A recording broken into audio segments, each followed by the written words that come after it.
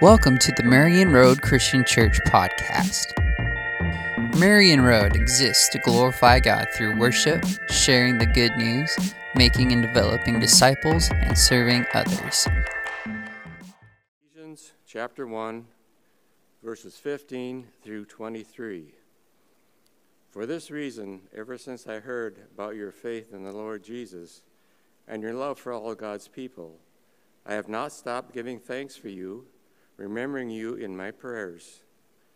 I keep asking that the God of our Lord Jesus Christ, the glorious Father, may give you the spirit of wisdom and revelation, so that you may know him better. I pray that the eyes of your heart may be enlightened, in order that you may know the hope to which he has called you, the riches of his glorious inheritance in his holy people, and his incomparable great power for us who believe.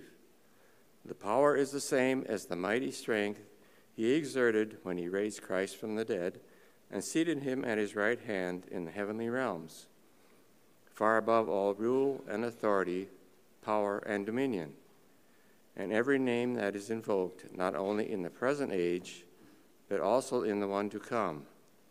And God placed all things under his feet and appointed him to be head over everything for the church, which is his body, the fullness of him who fills everything in every way. There are a couple of moments within the Gospels where Jesus will engage with someone in a way that I at least find very interesting.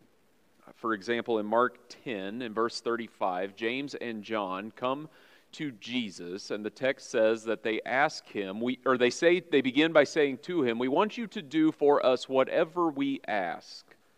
Now that sounds like a pretty childish way to begin a conversation. My guess is that if anyone ever came to you and said, "I'm going to ask you a question, but before I tell you what the question is, you have to promise me that you're going to say yes," you're going to have some reservations about whatever it is that they are about to ask you. And yet in the very next verse, Mark 10:36, Jesus' response to them is, "What do you want me to do for you?"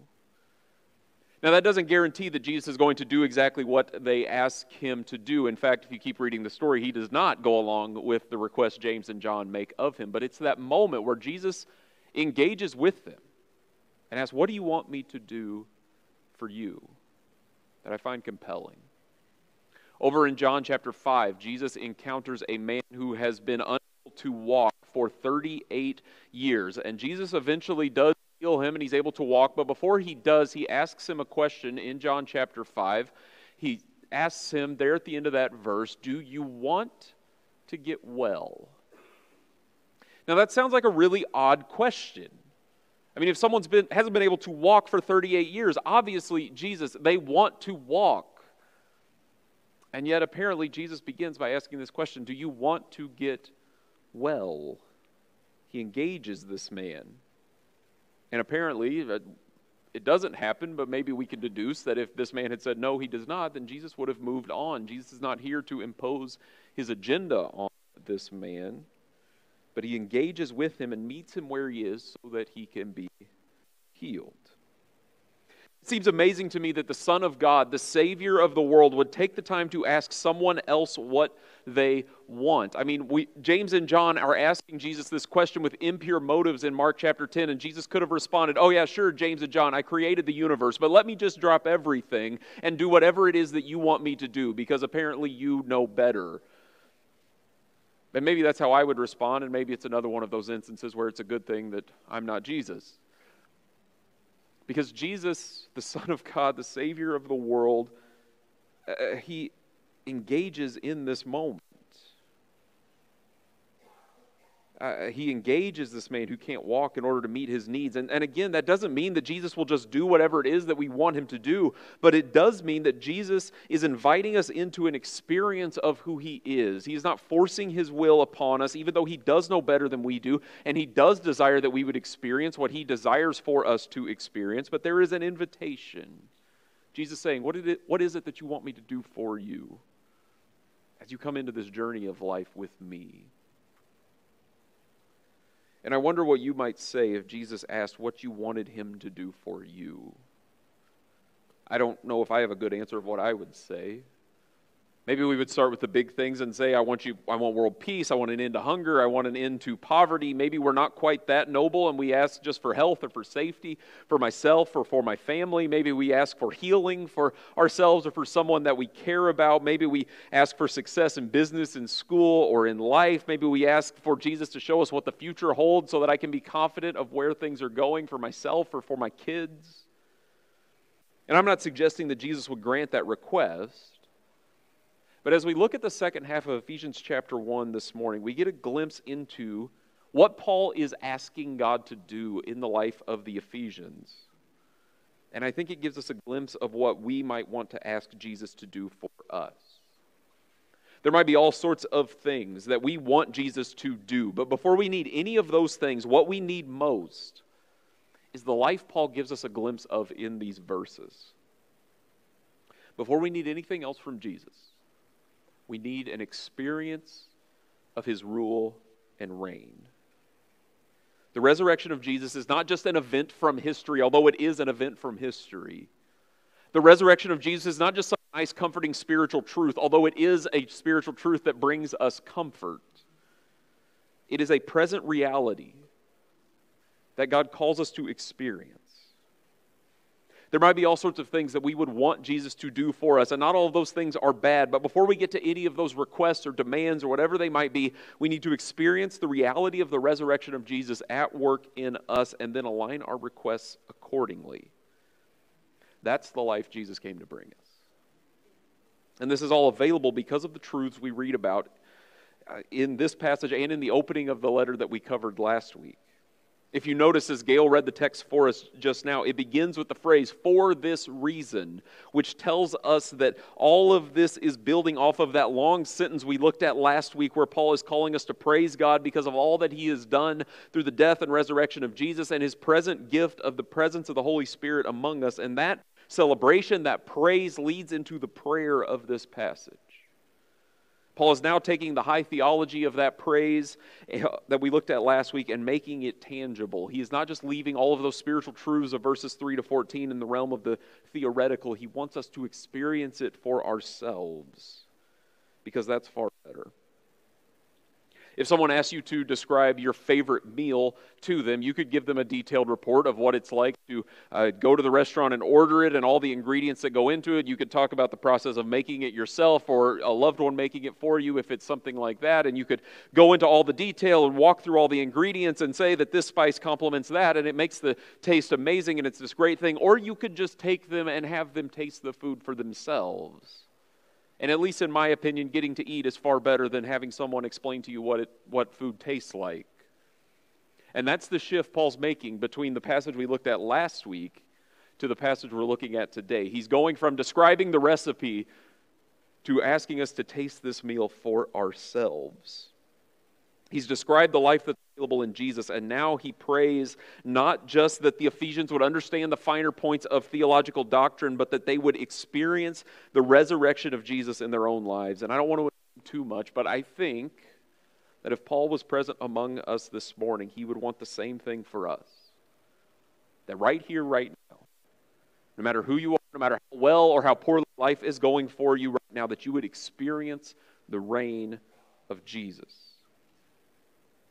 So if that is true, we should probably look at the things that Paul prays about.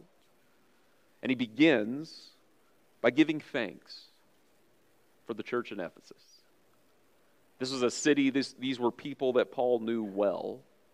In the book of Acts, we're told that he spends 3 years in Ephesus preaching about Jesus. But time has passed since then. It's been somewhere between 5 and 7 years between when Paul left Ephesus in Acts 19 and when he writes this letter here.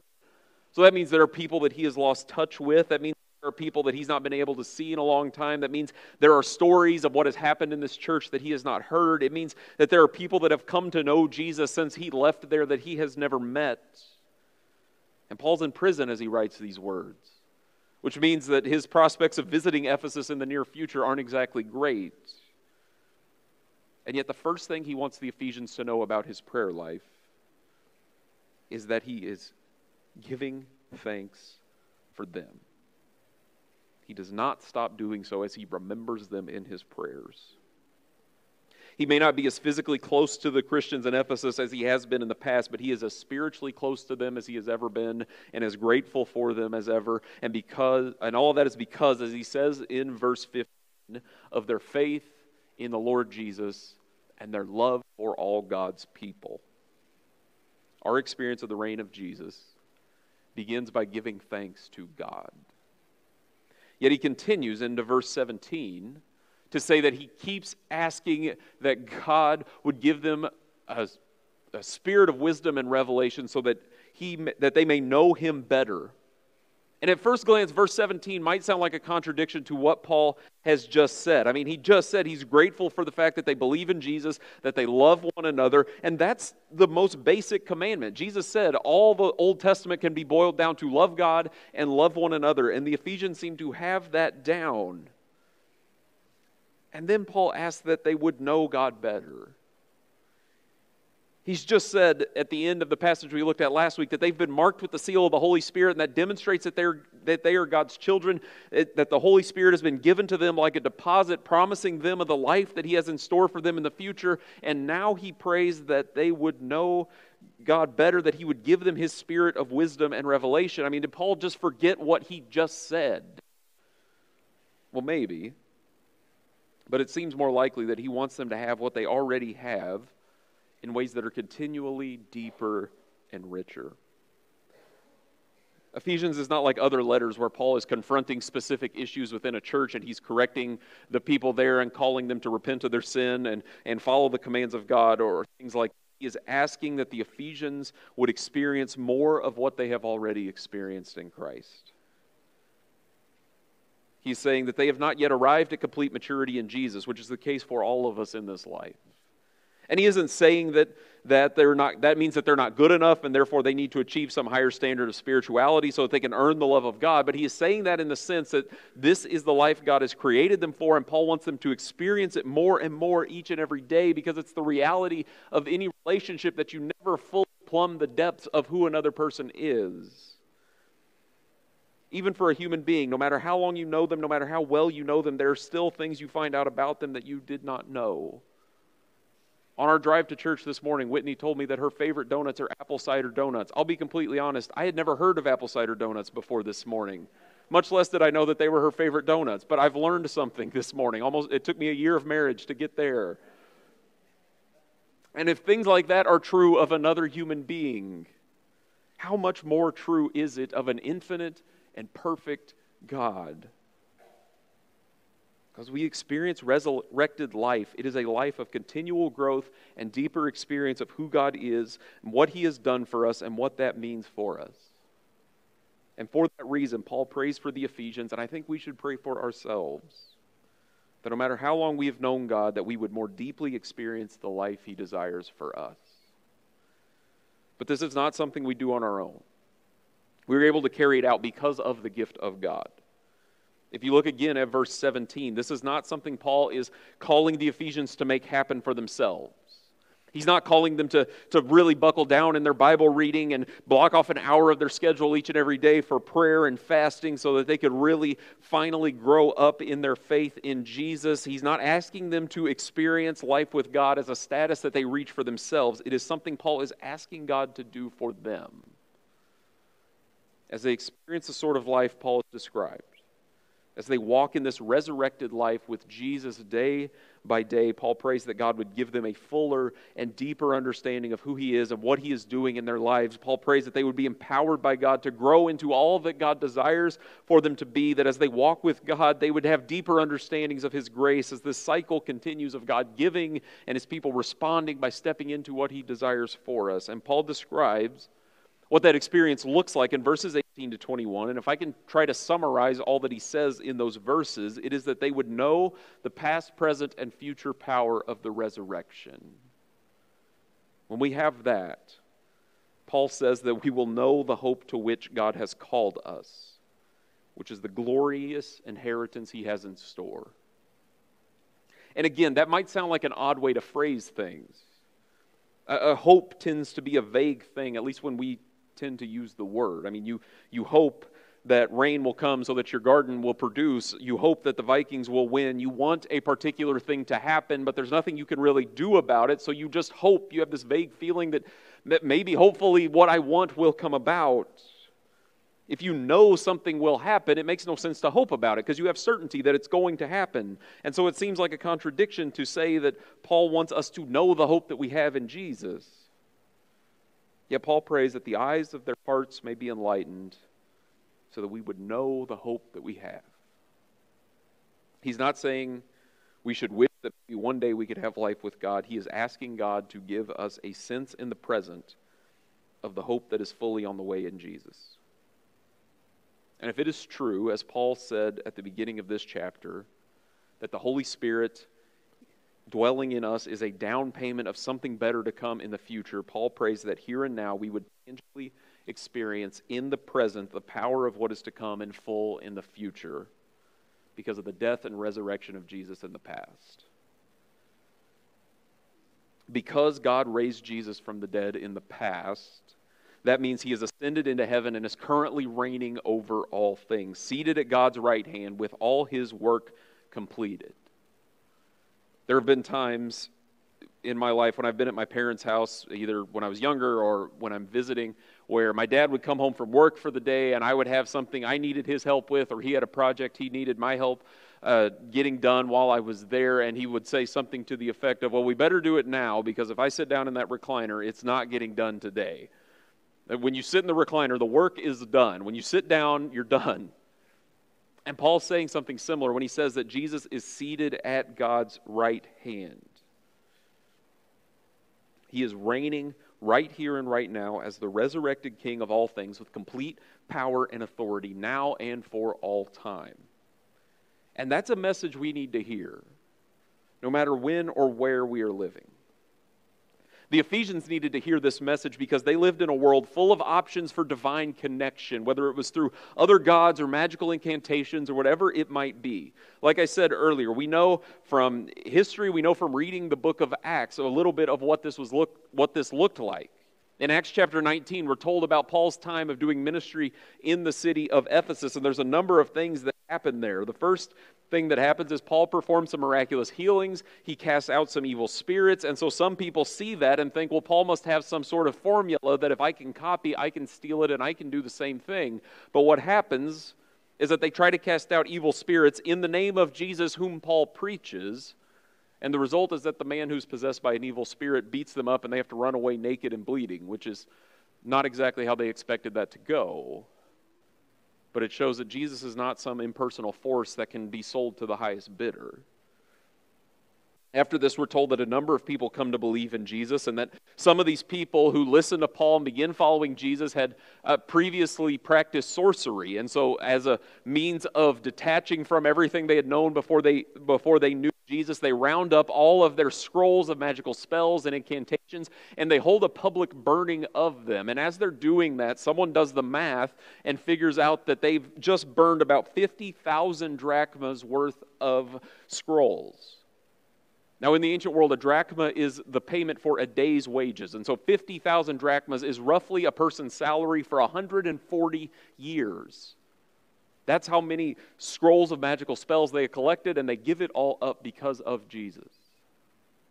After that, some of the silversmiths in Ephesus who make their living by making idols of false gods for people to take and put in their homes, they realize that if people keep believing in this message that Paul is preaching, he's going to dry up our market share pretty quick, and so we need to do something about that.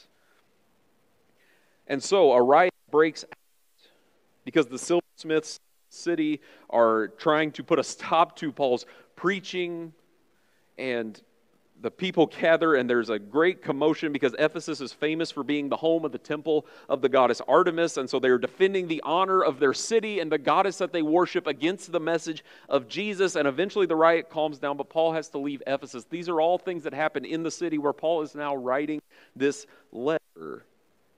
It's a city that completely revolves around the worship of this goddess Artemis and all of these spells and magical incantations and spiritual forces and whatever else there might be.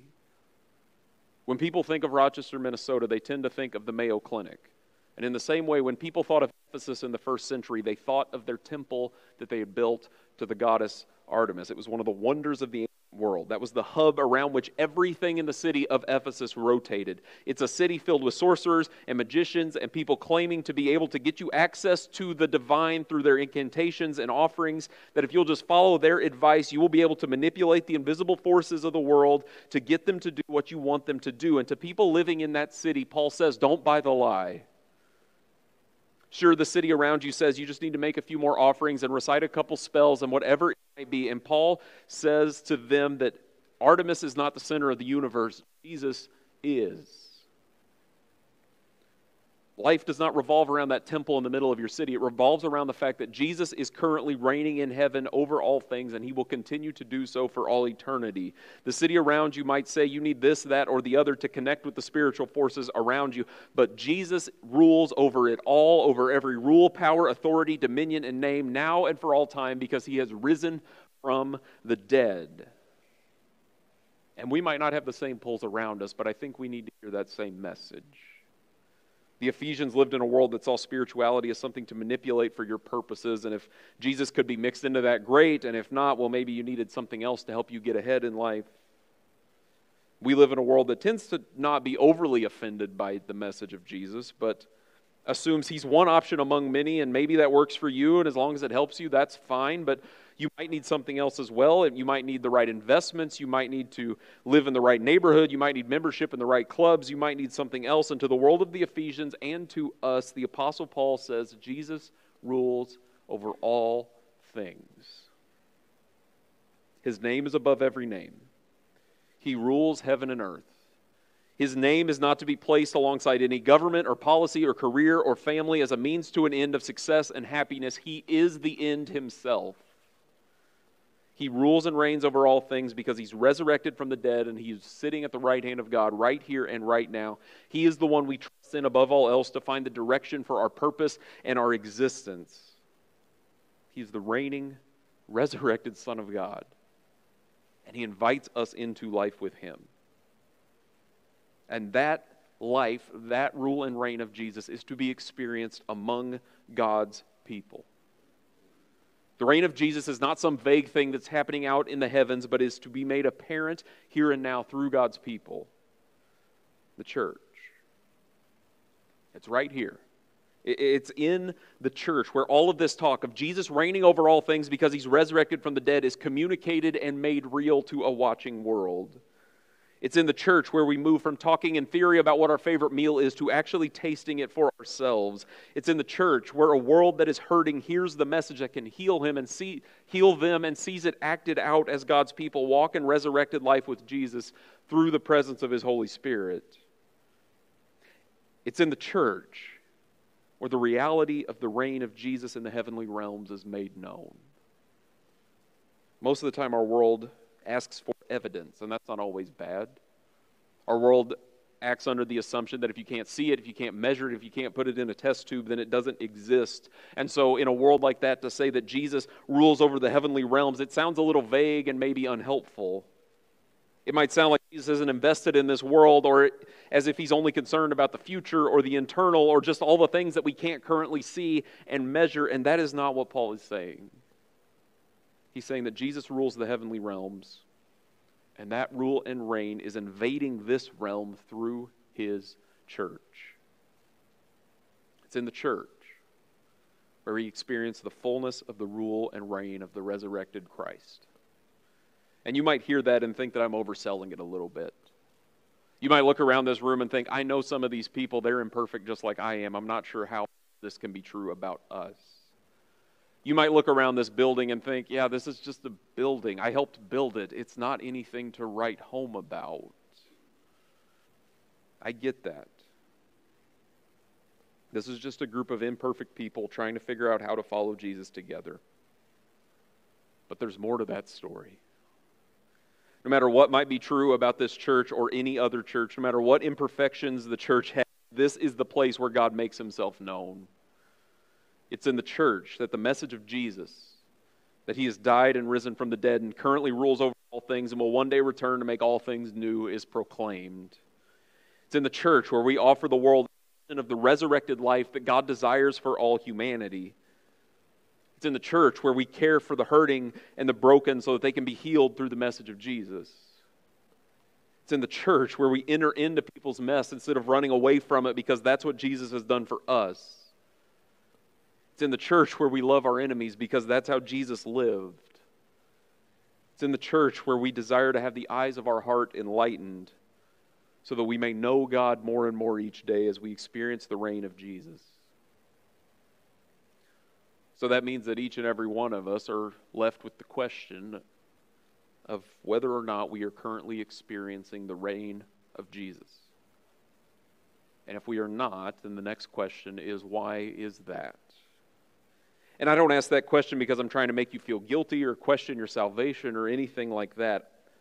I mean, if you just look at this passage, you can see that the point of all of this is not for us to do things to earn God's favor or anything like that, but I do think we can ask ourselves and one another if we are doing what Paul describes in these verses and desiring to experience the knowledge of God and the power of the resurrection of Jesus, who currently reigns over all things, and whether or not we are trying to experience that more and more each day. And that's not because we're all working really hard to attain some goal, because we've been called to walk with God in light of the resurrection of Jesus. And life lived in light of His resurrection is experienced among God's people as we walk in life with Him. And that's the life God desires for you, no matter who you are. So if you hear this passage and think, yeah, that does not sound like me at all, I'm not saying that you should feel guilty and wonder why God speaks to some people and not to you. The answer is to seek God first and foremost, to humble ourselves before Him and pursue the things Paul describes in this passage. Maybe you've never experienced that for yourself and you're still working out what it means. If you have questions about that, that's what we're here to figure out together as a church. We're not afraid of your questions, but as people that are following Jesus together, we want to walk alongside one another and wrestle with those questions well so that we can come to a deeper understanding of who God is and the life He invites us to experience. Maybe you're familiar with the message of Jesus, but it's time to take the next step of whatever that is. Maybe you need to be baptized because you have never done that. Maybe you have sin you need to repent of. Maybe there is some other step of obedience that God is calling you to, and you need to do that so that you can more deeply experience life with Him.